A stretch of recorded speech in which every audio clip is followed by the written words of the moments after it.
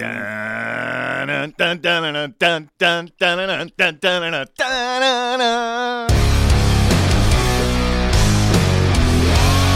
listening to Halford and Bruff.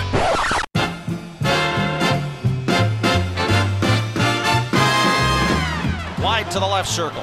Back into the slot. Lost the puck. Never got a shot free, and the Predators win. They come from behind. I mean, obviously we don't want to, we don't want that to happen. I'm not coming in here and laughing and telling jokes. And the pitch is lifted to right by Castellanos. Long run for Tucker. Over toward the line and foul territory. Makes the catch, and the Houston Astros do it again. 2022 World Series champions. They told me in spring training that they were going to win it. Now, what's next? Party. Good morning, Vancouver. 6:01 on a Monday. Happy Monday, everybody. It is Halford. It is Bruff. It is Sportsnet 650. We are coming to you live from the Kintec Studios in beautiful Fairview Slopes in Vancouver. Jason, good morning. Good morning. A-Dog, good morning to you. Good morning. And Laddie, good morning to you as well. Hello, hello. Halford and Bruff in the morning is brought to you by the Dilawri family of Acura dealers. Experience the Dilawri difference today by visiting your nearest Dilawri Acura dealer today. Okay, I got to start a new thing here. To everyone that's listening on their traditional terrestrial radio, to everyone that's listening online, to everyone that's going to download the podcast, and now to everybody that's watching us stream live on Sportsnet now. Good morning. Whoa, we're on TV? Sort of. We're on a streaming mobile app. Briefly. Oh. Until they watch, and they're like, who are these guys? Why does he have a sticker on his laptop that says repair? It's from 2 years ago. It can't come off. You are listening to the Halford and Bruff Show in the morning.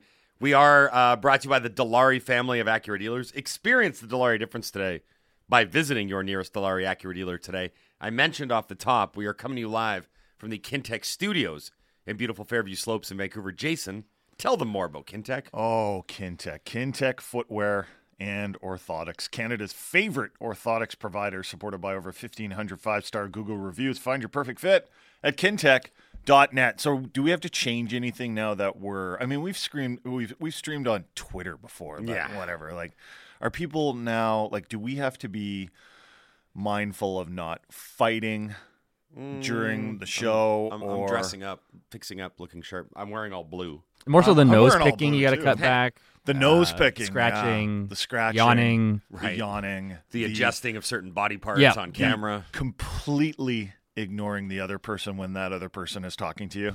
Getting a little yawny over here. I'm sorry, I'm just making rude gestures. I get the vibe that these two guys hate each other. I don't know if anybody else picks this up, but yeah, it'll be fun. Okay. I'm excited to be here today. You guys good? You guys ready for a Monday show? We got a lot to get into today. Yes. A-Dog got a haircut. Unfortunately, I'm not on the stream, so people can't see that. Right. I'm learning. I'll take your word for it. Hey, I'm learning. I'm learning as we go along. Okay, we have a big show today. Our first guest, to be determined. We know we're going to talk to Joe Haggerty from Boston Hockey Now. We just don't know when.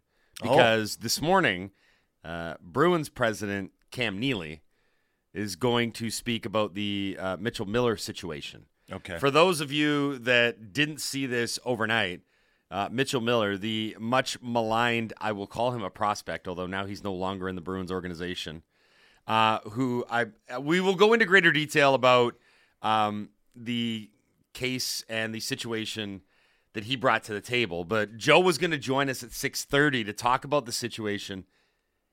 Cam Neely's going to speak at 6.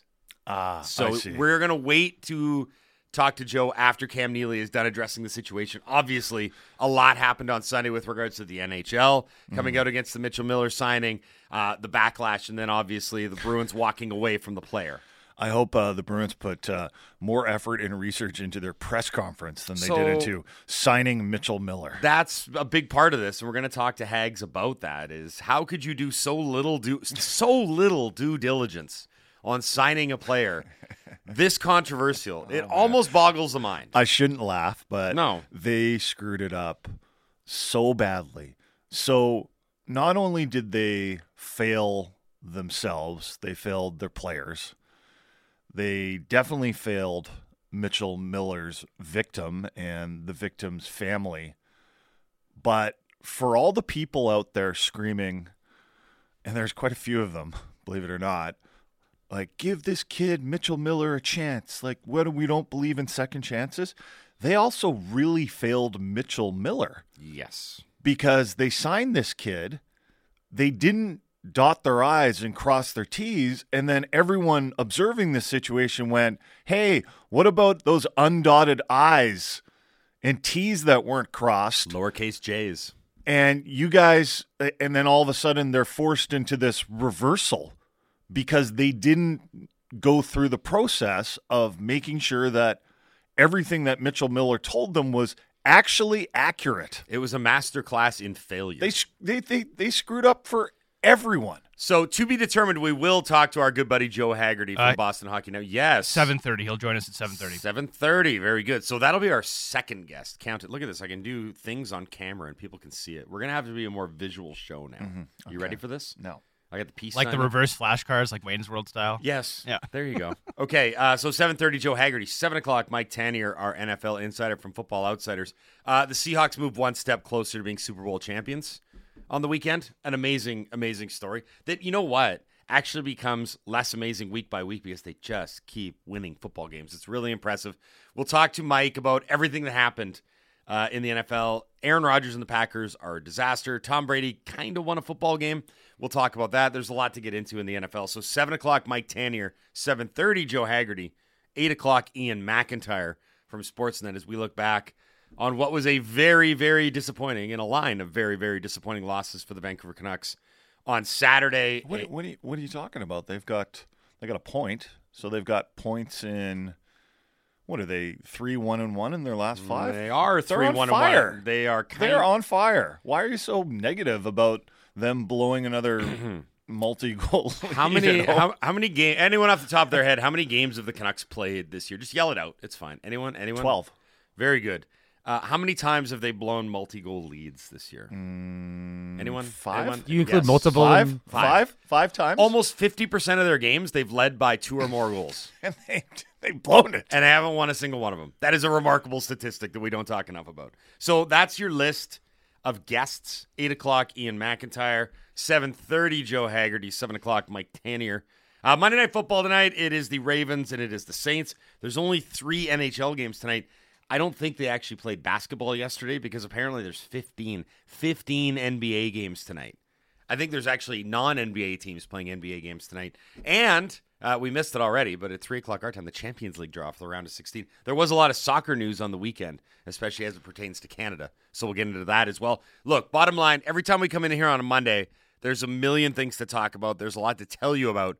So without further ado, let's tell everybody what happened. Hey, did you guys see the game last night? No. What happened? I missed all the action because I was... We know how busy your life can be. What happened? Missed it? You missed that? What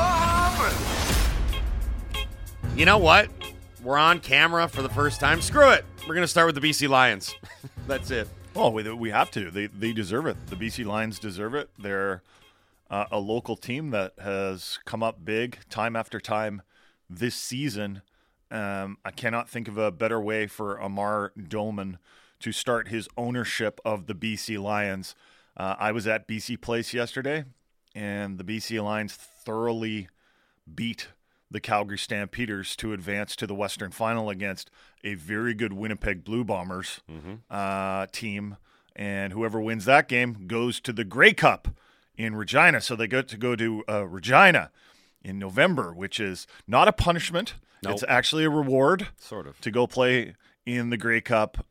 Yesterday, the Lions played well everywhere. They really did. In all facets. It makes you sound like a football You know guy. what? In all facets, yeah, I don't even know if their special teams were that good. They're fine. Okay.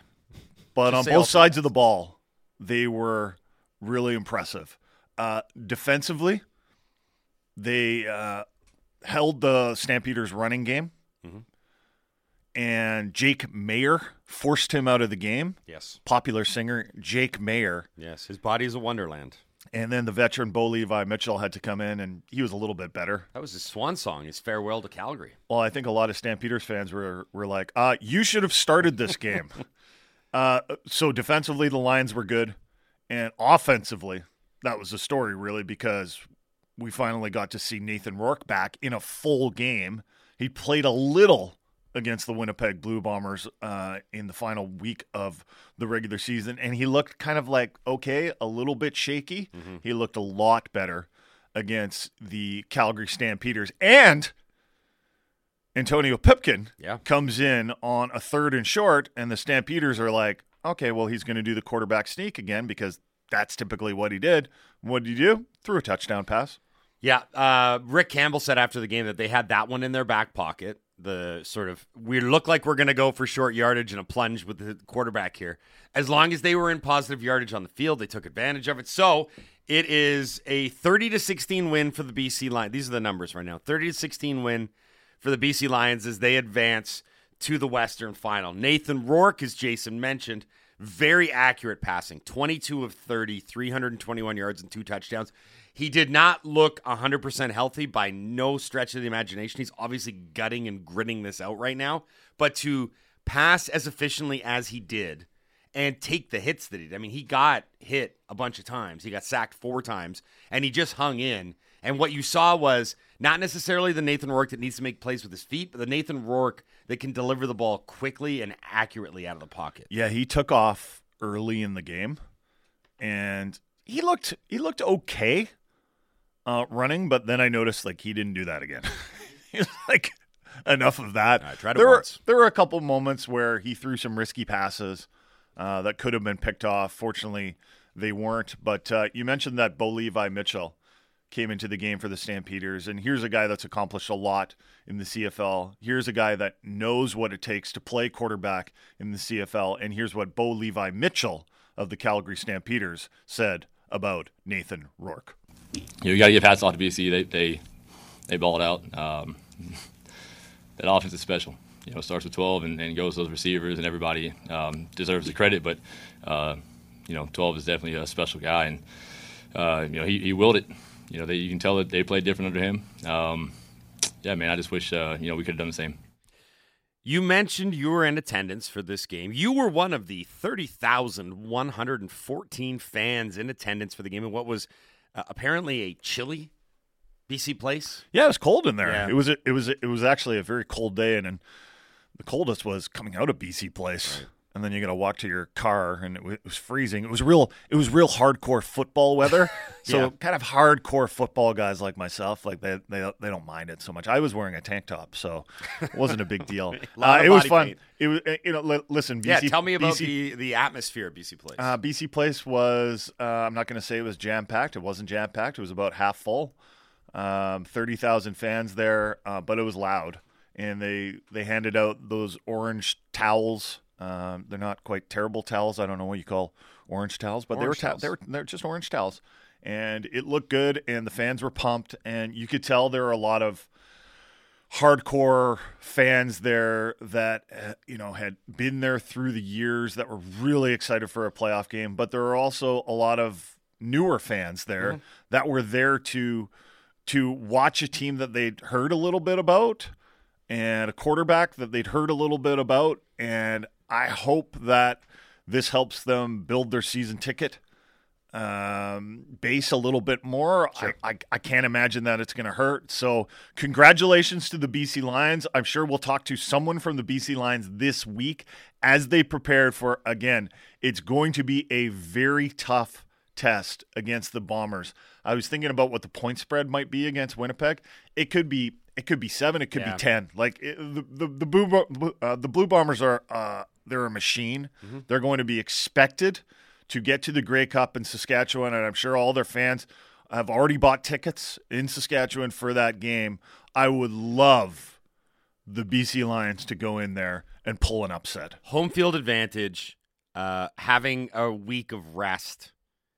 And with the dominance that they showed in the regular season, they're going to be like a 7-point favorite in that Western Final. Oh, at least. A reminder that the Lions do head to Winnipeg to face the Bombers on November 13th, so that's coming up this weekend. In the East, it is the Argos taking on the Alouettes in Toronto. They will obviously face off in the Grey Cup, which will be in Regina, as Jason mentioned, on November 20th. Okay, to the Canucks we go.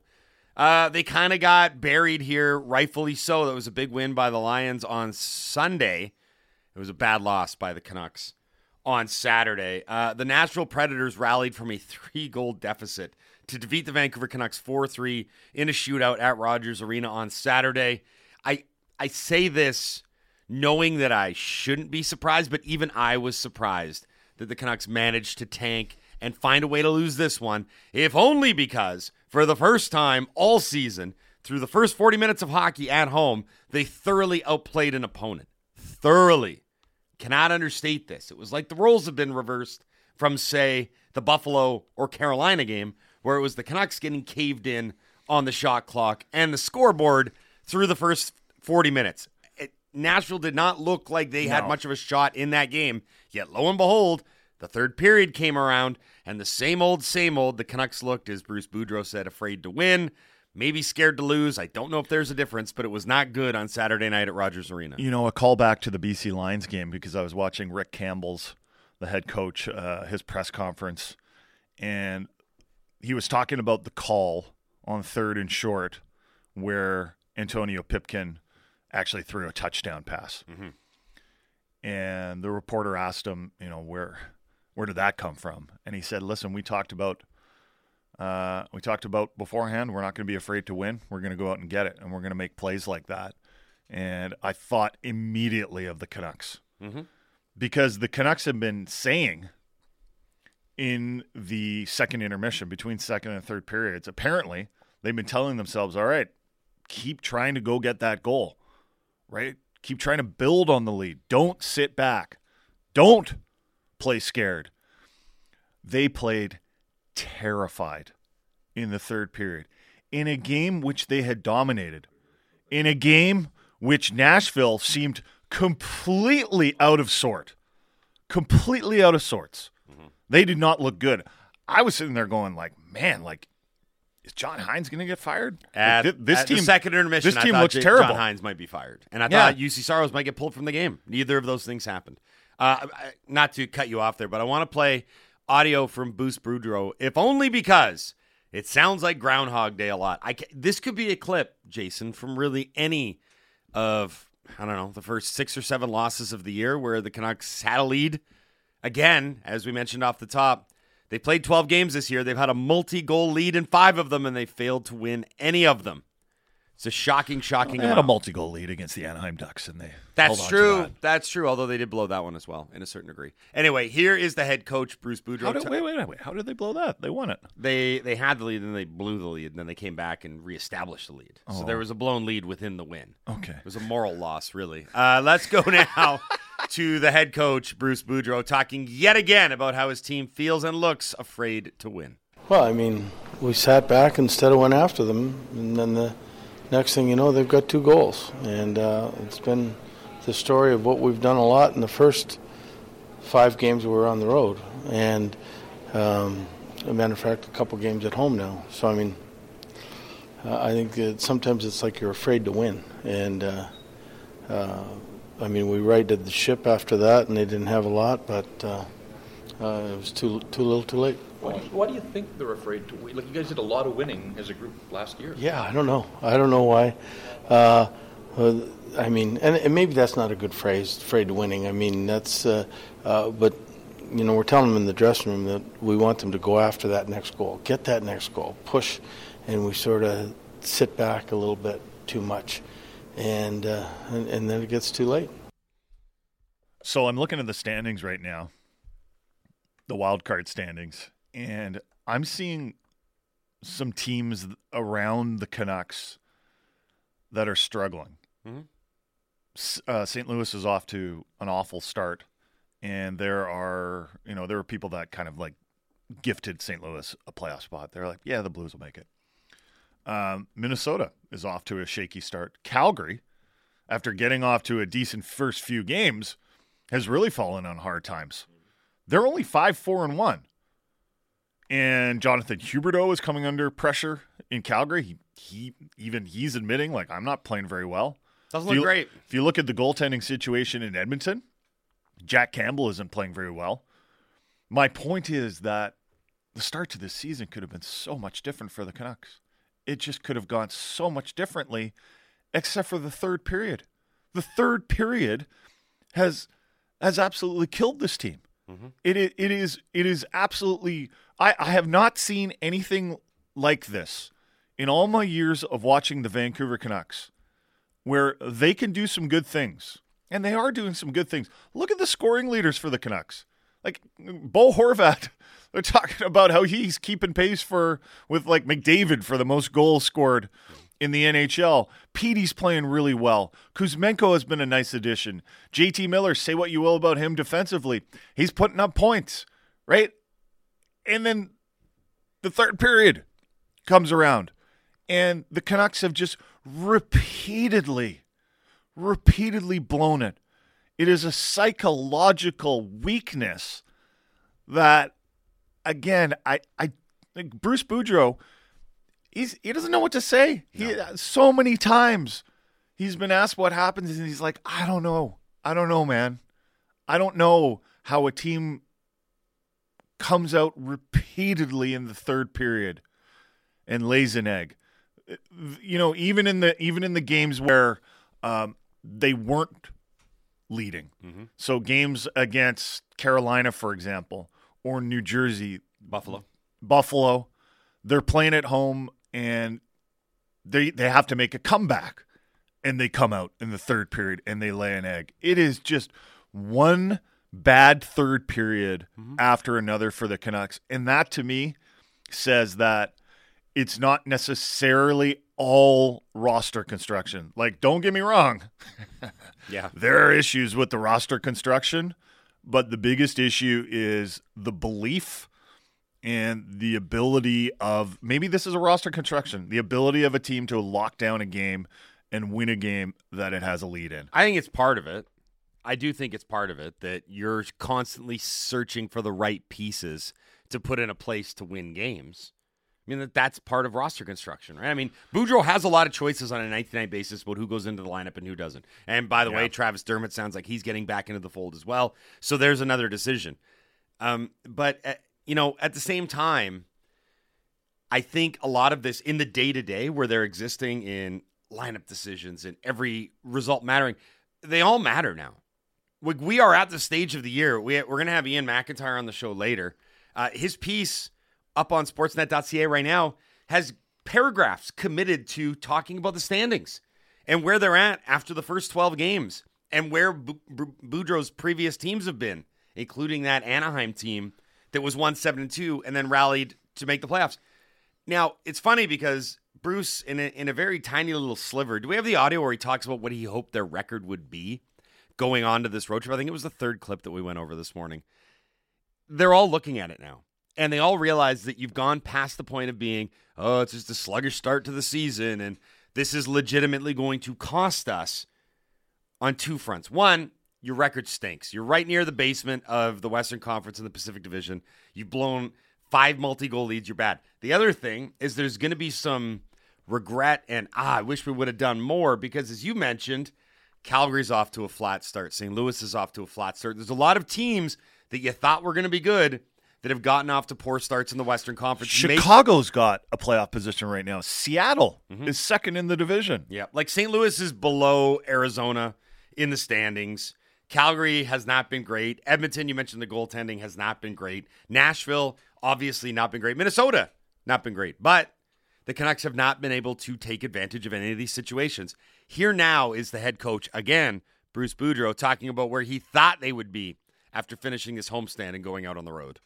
Yeah, well, whether it's Thanksgiving or Christmas, it doesn't matter.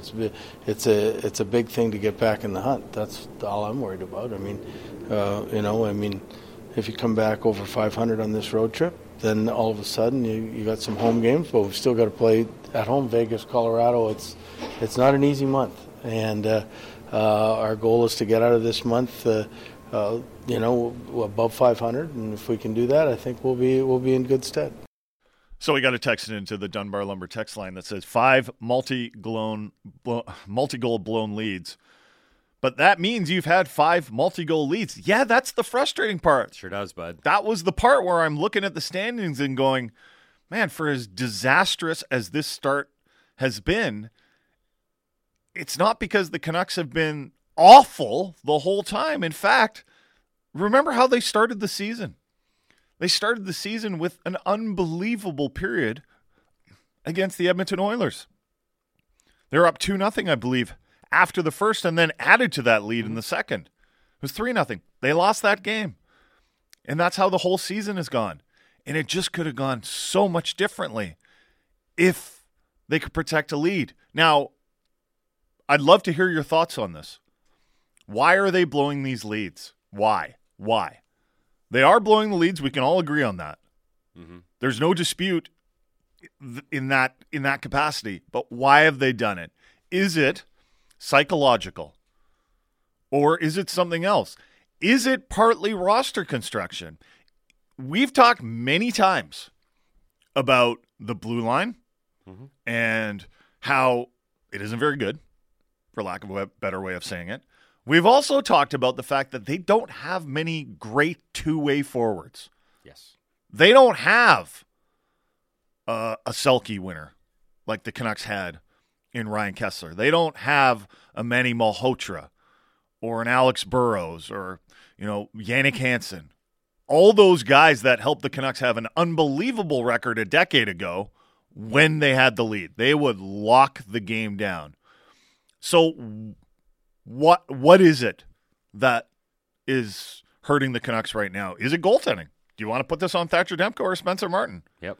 Mostly Thatcher Demko. Mm-hmm. I'd love to hear your thoughts into the Dunbar Lumber text line. We have an open segment on the other side. Later on in the show, we're going to talk to Joe Haggerty about what's happened in Boston with this Mitchell Miller situation. Cam Neely is speaking to the press right now, and according to Laddie, it's a bit of a disaster in Boston and this press conference. So we'll talk to Joe about that later in the show around 7:30. We're going to talk to IMAC. We'll see if he has any ideas on why the Canucks keep blowing these leads. Mike Tanier for a little NFL talk. You're listening to the Halford and Brough Show on Sportsnet 650.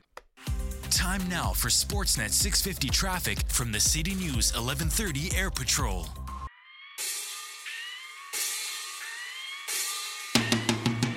We do have to keep building our mindset, especially late in games, to be better in those situations. We have to know that we have to come the same way, no matter if we're down 2 or up 2, especially one in the last 20. It's not as far off as it seems. 6:33 on a Monday. Happy Monday, everybody. Halford Brough, Sportsnet 650. That voice you just heard, Canucks defenseman Tyler Myers talking after a 4-3 shootout loss to the Nashville Predators on Saturday at Rogers Arena, a game in which the Canucks had yet another multi-goal lead and yet again failed to emerge with the points. Halford and Brough in the Morning is brought to you by the Dilawri family of Acura dealers. Experience the Dilawri difference today by visiting your nearest Dilawri Acura dealer. Today, you asked prior to going to break, Jason, why can the Canucks not hold and then convert these multi-goal leads? Why do they keep blowing leads? Dan in Fort St. John texts in, the problem with this Canucks team is that it isn't just one thing. The D isn't really built to defend, and they can't transition the puck. Okay, what are they built for? Just sitting around. The PK is brutal, and outside of Pettersson and maybe Mikheyev, none of the forwards can really help prevent goals. Goaltending is also starting to look like an issue. Not sure how this can be fixed, but I do know it will take some bold moves. Here's another text. Okay. There's a bunch, and I'm going to read a bunch because I think the listeners need to be heard on this, and they've also got some pretty good analysis here. It comes down to killer instinct. Elite players get better when it matters. Weak-minded players don't. That's what concerns me about this core. In the third period, when it matters, they get soft, and other teams get, well, it says hard, but I'm sorry. It's a similar contrast to the playoffs, so I don't see this core translating well in the playoffs when the playoffs are the third period of the entire season. Here's another text. Nobody is talking about this, but I don't think we can underestimate the departure of assistant coach Brad Shaw. Probably was a big part of defensive systems last season. Here's another one. One more. Tire Man Shane. The Canucks have a country club culture right now. They get complacent with their leads and want to pat themselves on the back and then don't do the extra work. So according to the listeners, it's the defense, it's the forwards, it's the goaltending, it's the coaching staff, and it's the culture. If the Canucks are able to improve on defense at forward, in goaltending, in the coaching, like the coaches have to do better too, and if their culture can improve, they'll be just fine. So I don't know why everyone is being so negative about this team. It's going to be okay. Everything just needs to improve. That's all. It's not like they're 12 games into the season. Everything will be fine. There's a lot of people weighing in here. If I had to, all joking aside, pick one, to me, it's the reason they can't hold a lead is because of their defense. Their defense is nowhere near good enough. It's just not. Did you see Riley Stillman's, I think it was Nashville's second goal? What is Stillman doing there? So here's a question I have about... What is he doing there where he can't even... just don't let the puck come in front of the net like that. Here's a question I have about Riley Stillman. Why is Riley Stillman? I have no idea. Why? Are you nodding along there, A-Dog? Yes. I actually couldn't believe he was in the lineup. Why? Give me Burrows. Give me Rathbone. Sure. Yeah. Anyone. What, I repeat, what has Stillman shown over the course of his Vancouver Canucks career, albeit a very short window, that it justifies him being in over... It's crazy. Healthy, viable defensive options who were playing okay. I mean, I think of the two, Burrows was more impressive than Rathbone in a short body of work, but I don't get it. I don't see what they see. I don't see what anybody sees. I'm sure Stillman's going through a tough stretch and he can be a fine, competent defenseman, but it's not right now. And one of the few, and I'm not even going to call it strengths, but one of the few options you have with this particular blue line is you have the flexibility to move guys in and move guys out. You have roster choices every single night. They basically have 8 guys healthy for 6 spots, and that's about to be 9. Now, here's the thing. Is switching in Kyle Burrows for Riley Stillman going to fix all that ails this team? God, no. Not even close. But this team right now, there's 2 things that are going on. One, and I think everyone on that team and everyone that watches them knows exactly what they're about right now. They're fragile. They can put up a lot of goals. Let's make no mistake about this. In the third period against Anaheim and the first period against Nashville, in 40 minutes, they combined for 8 goals. They have firepower. They have a good power play. The problem is they can't defend to save their lives, and more importantly, they can't defend at the most important times of the game. Right? And they're not getting the saves now. Even the game against Anaheim was hanging. They scored 8 goals, and it was hanging in the balance for way too long for an 8-goal performance. So you can say all you want about this team being mortally flawed in every facet, and I think there's something to that, but the facts remain. They can find the back of the net. They cannot keep the puck out of it. And I would struggle right now to find another team of the 32 teams in the NHL that struggled this much with keeping the puck out of the net and, as our very savvy texter pointed out, have blown, quite frankly, pissed away this many points because of it. Because there's some teams that give up a bunch of goals and they're out of a game right from the first 20 minutes. And it's like, that night is done, pack it up, go on to the next one. The Canucks should have more than 9 points this year, for being perfectly honest. They're a competent hockey team. They've got more than 9 points in 12 games. I'm going to give you a bit of a trivia question here. The Canucks have played 12 games. In how many of those games has the opponent not scored on the power play? 12 games. How many games have the Canucks played when the opponent has not scored a power play goal? Say 0. I'm going to say 1. 0. I think it's 1. I think it's 11 of 12 games they've given. The answer is 1. Yeah. So the Preds went 1 for 5 on the power play against the Canucks on Saturday. And here's the thing. The Canucks were like, the PK was better tonight. Yep. And it was. It was better. But it still gave up a power play goal. Right? There are games that you can play when you don't give up any power play goals. It's actually quite common in the NHL where a team will hold the other team to 0 power play goals.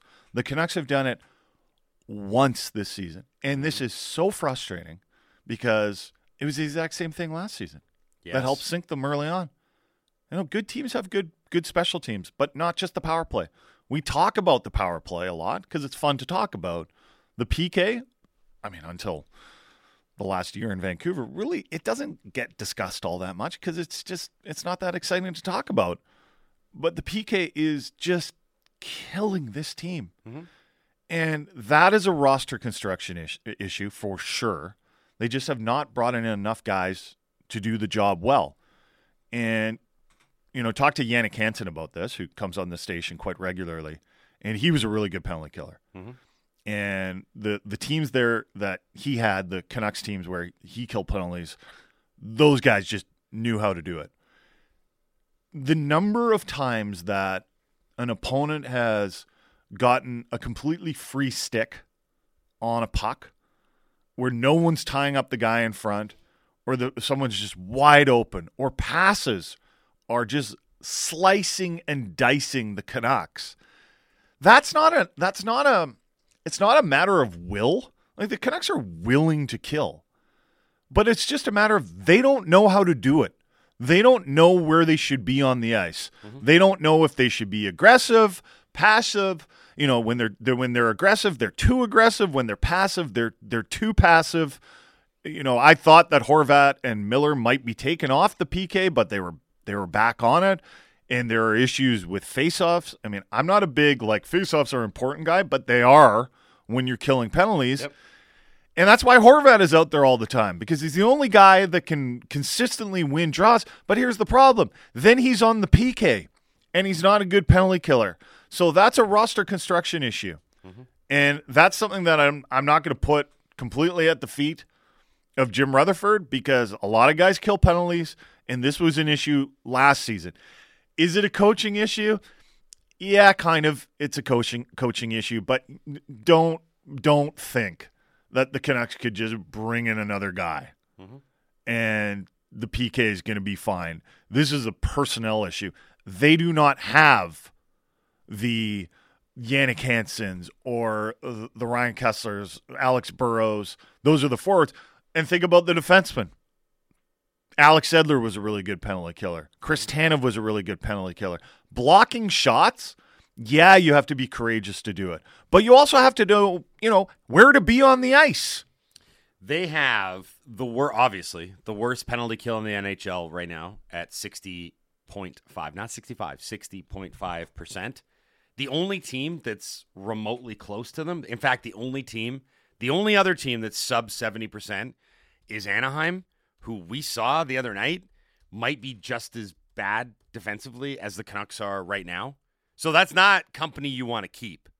Being in the same conversation defensively with Anaheim in any regard is bad. And Anaheim, quite frankly, suffers from a lot of the same problems that the Canucks do.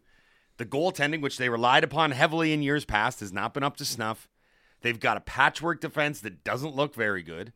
And it seems as though every time that they go down a man, it's panic time. They also, they haven't had as many multi-goal leads as the Canucks. But anyway, that's a separate conversation, because I don't think that the bar should be the Anaheim Ducks in any way, shape, or form. I kind of want to get back to the realization of this group, and especially from head coach Bruce Boudreau, that they need to start getting some kind of results going their way in order to, and again, I think this is a pie in the sky thing, but I'll throw it out there, get this season back on track and try and get back into some semblance of playoff form in terms of being in the race. I know a lot of you will look at this and say, hey, dummy. They're talking to me. Hey, dummy, look at the standings. The Canucks aren't that far out of a playoff spot, in which case I let Jason retort, do you understand how math works? But Boudreau's talking about it. They're talking about this upcoming road trip. He talked about where they wanted to be record-wise. He wanted them to go out on this Eastern Canada road swing at 4-6. They fell short of that. And there's no real reason that they should have. I want to reiterate, Saturday night, for all the flaws that the Canucks have, that was the most inexcusable blown lead as far as I'm concerned. If we're going to power rank all the blown leads, that one was the worst. They were better than Nashville. Yeah. I don't know what to tell you. And you're at home. And you need it. They did all the things they needed to do through 40 minutes. They suppressed shots. Nashville had 13 shots on net. Mm-hmm. They weren't getting any high danger scoring chances. The Canucks were generating a ton of good offensive looks. They looked good. They looked sharp. And then it just all fell apart in a third period where, I don't know if you heard. I don't even think Nashville played that well in the third.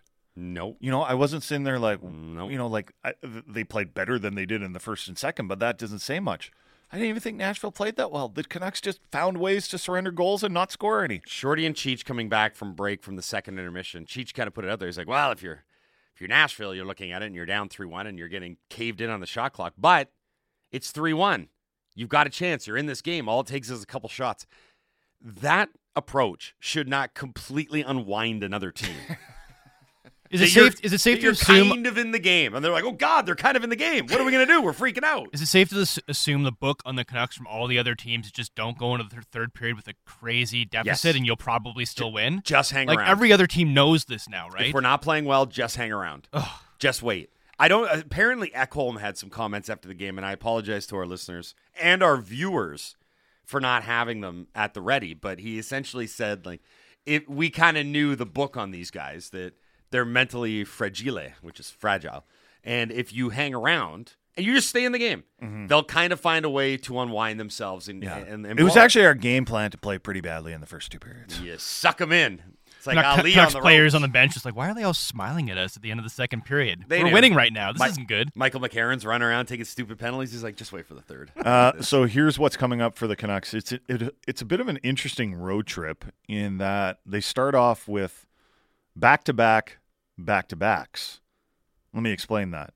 Tuesday and Wednesday, they play in Ottawa and Montreal. Then they get a couple days off, and then they play Saturday and Sunday in Toronto and Boston, respectively. And then they finish it off next Tuesday, obviously, in Buffalo against the Sabres. So it's 3 Eastern Canadian teams in Ottawa, Montreal, Toronto, and then they finish it with the Bruins and the Sabres. Then they come back for a few games against LA and Vegas, and then they're on the road again into Colorado, Vegas, and San Jose.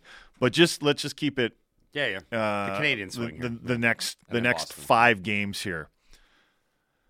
2 back-to-backs, so we're probably going to see Spencer Martin in 2 of these games. Good. Well, good, but he didn't play well in his last appearance. He was awful in his last appearance against, was that Anaheim? Yeah, he was but terrible. What happened in that game? Okay, well, Thatcher Demko is probably responding to you. Well, if they scored 8 goals for me, I'd probably win some of these. Hey. Goaltending's really bad for the Canucks right now. And we're not trying to let Thatcher Demko off the hook. I know there's a lot of people out there like, the media isn't blaming Thatcher Demko enough. It's because I think there's a feeling out there that Demko covered up so many of these issues last season that it's weird to like blame Demko for where the Canucks are right now. But if Demko hadn't been so good last season, would this management group have doubled down on this current group of players? I don't think so. It's a fair question to ask. Even though this is the weird thing about management. Management knew there was these issues. Yeah. In fact, they went out and said, like, we need to be better because while we're not going to apologize for having a great goalie, clearly Thatcher Demko is covering up some of our issues, and yet then they doubled down on this group. Well, okay. I get that line of thinking. I want to turn this over to Laddie because my thoughts on goaltending, and this is absolutely nothing to do with metrics. Here we go. Yeah, exactly. But having played in net in soccer, I feel at a time there has to be, not necessarily every game, but some games where your goalie goes out and makes saves that they're not supposed to make, right? They're supposed to do the above expected. The old timely save. Not even timely, just there's going to be moments where your goalie comes up bigger than expected, right? And that is partly due to the fact that some teams go out and find goalies that are better than average, which is what Demko is. I've yet to see a single game this year where Demko is strung together, I don't know, let's just ballpark it, 4 or 5 saves, where he goes out and does more than what's expected. Well, what UC Saros did for the Predators during the game. Did Saros play well all the game? No, he didn't. But ask Sheldon Dries if UC Saros played a good game. Dries had like 3 or 4 chances, I think, at the end of a power play, might have been in the second period, where the Canucks really could have put that game away, and Saros came up big. Thatcher Demko has not done that for the Canucks this season. So, Laddie, is this analysis or assessment fair on behalf of the goalie brethren, or am I being a jerk? I wouldn't say you're being a jerk, but it's a little unfair because we talked about it with Woodley a little while ago, but the goals that are going in on Demko have all been, plays that have been funneled to the side of the net, 2-on-1s, backdoor tap-ins, stuff that you'd have to cheat in order to get over there quicker, essentially. Sure. And then you're sacrificing the front door when you do that because you're more focused on that backdoor tap-in. So I don't know. Demko's come close to making a few of those saves. He's been inches away, so I don't know really if you can pin him too much on anything, because other than that, it's been that structure in front of him, I think. I think that's part of the reason why a lot of people are not putting this at the feet or skates, as it were, of Thatcher Demko. I think the worst goal Demko's given up in the stretch. I think if you're blaming the Canucks issues on Thatcher Demko, I think you're totally misguided. I don't think it's blame, though. Well, there is. There's a bunch of people in the Dunbar Lumber text line that are saying the only reason the Canucks are in this situation is because of goaltending. And I think if you're saying that right now, like, you're out of your mind. You're not watching. You haven't been watching the Canucks over the last few years. You don't look at the obvious weaknesses they've had with their penalty killing. You don't really understand that their forwards there's not enough two-way ability. It's like, I don't know what the defense is. Like, it is really frustrating because you sit there and go, well, they need more puck movers. They need to transition the puck well, but they also need to defend well. They need to defend better in their own end. Well, what do they do well then? Is there anything that they do well? Are they just bad defensemen? Is that the problem? Yeah. Is there just an issue of there are too many defensemen on the Canucks who are not very good defensemen, puck moving ability or defensive ability? Well, I think that's the case. I mean, here's the thing. When it's down to the marrow and they need to try and protect the lead, for better or for worse, guys that get a lot of ice time are Schenn and Myers. And those are guys that, quite frankly, they struggle moving the puck and making quick, smart decisions when they're under pressure. That's the book on the team right now, is that if we're down against the Canucks going into the third period, we can ratchet up the pressure. Boys, save your legs for the final 20. Don't worry about the first 40 because you will caught. Here's the thing. When they struggle under pressure, it's just flip it out and try and get like 15 seconds of breath. And that was against Nashville. And the puck's right back in and right back in. And as you pointed out, Nashville didn't even play that well in the third period. They just found the ice got tilted a little bit by putting pressure on these guys. Outside of Hughes, who can skate his way out of pressure and pass his way out of pressure, they have a lot of guys that struggle with intensity, getting ratcheted up in the third period. And this is a roster construction thing because they rely on a lot. I think it's a leadership issue. I think when your top players are also, I don't want to say melting down, then what do you expect the soldiers to do? You know, if your generals are melting down, and if your generals are showing a lack of composure and they're not coming up big in those moments, I don't think everyone else is going to be coming up big. Well, and I don't know who the guy on the blue line is that they look to. Maybe Hughes? Well, that's a great point. No one. I don't think there's anyone that they can look to and say, you're the guy that can lead us out of this. It's not Quinn Hughes. Quinn Hughes is really struggling. I think he's still hurt too. Like, I don't think he's 100% healthy. Playing the wheels off him. Yeah. It's a bad look. When we did the endless, it felt like the entire summer, season preview of this Canucks team, what did we say? Time and time and time again. If 100% healthy, this blue line would be an adequate NHL blue line. I'm ready to go back and revisit that prognosis because, one, I mean, they're not healthy. They're banged up. But two, it's becoming glaringly obvious that even if this team was 100% healthy, it would still be a subpar NHL blue line, right? I'm not sure that a healthy Tucker Pullman and a healthy Travis Dermott push this team to being one of the top 15 blue lines, or 16, sorry, because there's 32 teams now in the NHL. Ethan Bear looks okay. Ethan Bear does look good. House of Positivity, yep. kind of. But here's the other thing. They waited until this point of the season to get that deal done. Rutherford came out and said it to LeBrun in the Athletic piece that they've been working on this for a while and they wanted to do this deal for a while. In my mind, if that's what the price was to get Bear in the door, they should have paid it a long time ago and should have had him in training camp or at some point prior to 9 or 10 games into the season. Because now you're wasting time. The first game, I had someone that was in the stands watching text me, and they're like, Bear looks gassed. And I'm like, yeah, so he should. He hasn't played an NHL game in 9 or 10 months or whatever it is. So you wasted even more time, got off to an even slower start by not making this adjustment that, quite frankly, based on the price paid and the fact he wasn't going anywhere else, you could have had him a while ago. Now, he looks good. It's great. But let's not kid ourselves. This is a third-pairing guy who was behind Jalen Chatfield in the pecking order in Carolina. Like, he's not going to solve your season. I think that's a little misleading just because I don't think the Hurricanes wanted to play him because he'd asked for a trade. It was misleading, but at the same time, no, I know what if you're he's saying. going to help them win hockey games, he's probably in the lineup, right? I get it. I'm framing it in a way that makes him sound like a spare part. But at the end of the day, like, Ethan Bear for a lot of NHL teams is at best a third pairing guy and definitely not a savior on the blue line. Bill in New West texts in, Seahawks, please. Okay, Bill. Fine. You got your wish. We'll talk to Mike Tanier in just a few minutes. We'll talk about the Seahawks and the rest of the NFL story from the weekend. You're listening to the Halford and Bruff Show on Sportsnet 650.